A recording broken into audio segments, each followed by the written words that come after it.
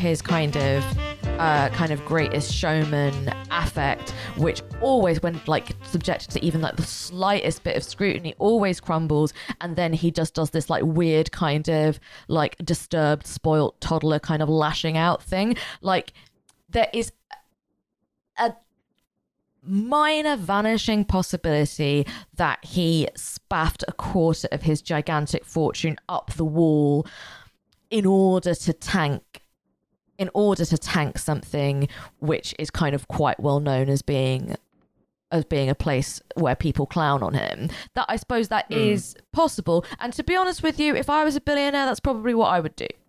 Like if I had that kind of money and I could really ruin the lives of anyone who I felt had ever been insufficiently respectful.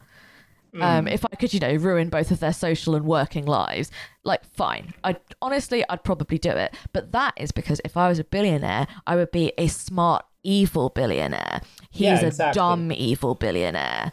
And I just don't think he's doing it on purpose, because that just requires you to buy into the fiction that billionaires are smarter people than others, other than people who've like won life's lottery in terms of who their family are and who have managed to make use of various like business, financial, and economic loopholes in order to sustain and keep their riches. And I think that honestly, I think it's time to call up our old friend William of Ockham, see what he thinks, and what he thinks is no, he just doesn't know what the fuck he's doing.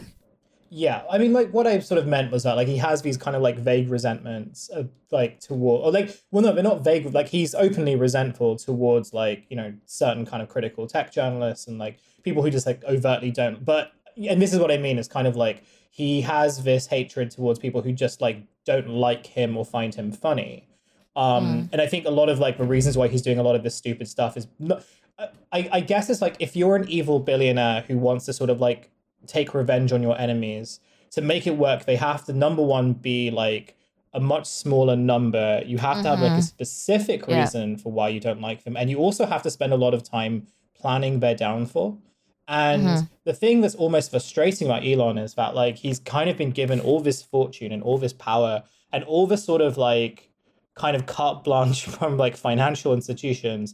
So if you were an evil billionaire, like, and you had all your resources at your disposal, you could do like a really good revenge. You could like plan lots of really good revenge against like the people that you resent and don't like for whatever reason. And actually what's really sucks about all this is that like he's kind of like spaffing that as well.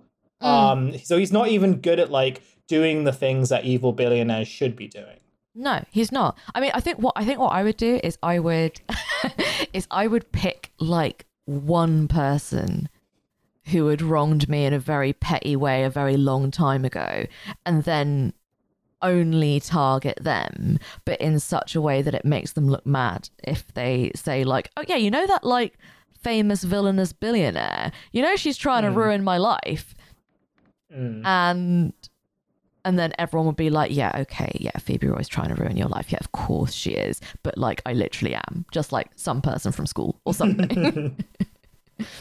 Yeah, that's I think right. that Well, I think that's something that I'd like not quite enjoy doing, but it is what I would do if I was a smart evil billionaire. Like, this is the thing: if it was Bezos, who I don't care for, but he's obviously not a moron. Like, I'd think maybe he is trying to drive this into the ground, but.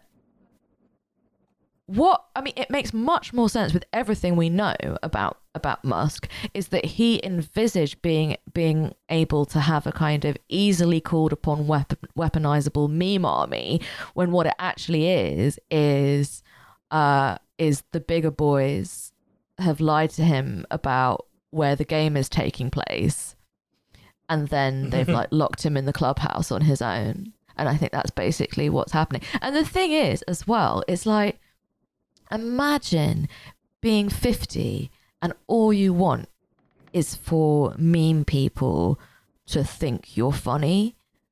Because they're like the best meme people, they're oddball losers as well.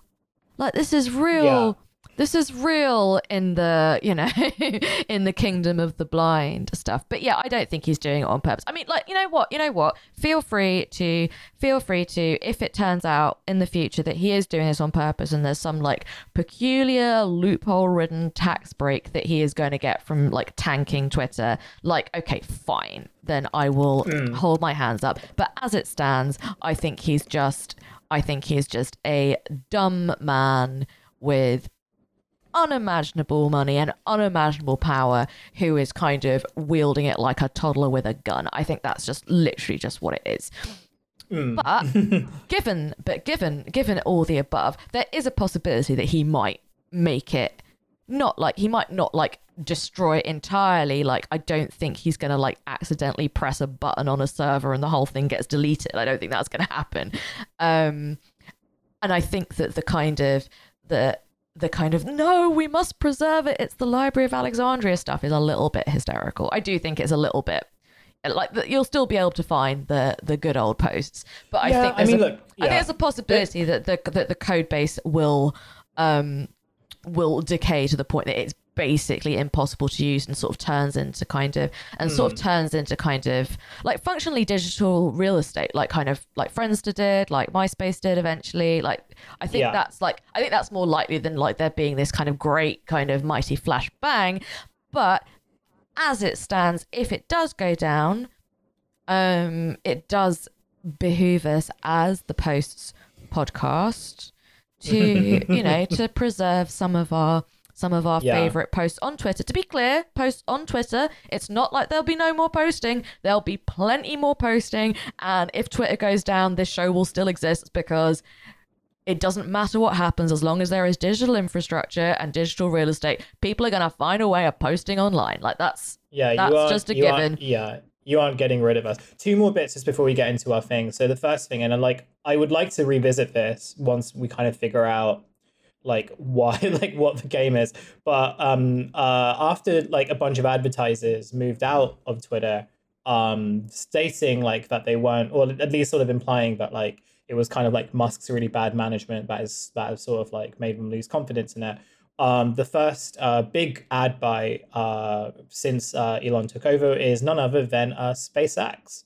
SpaceX bought a big ad campaign on Twitter for the Starlink program. That seems fine. Everything that seems completely above board.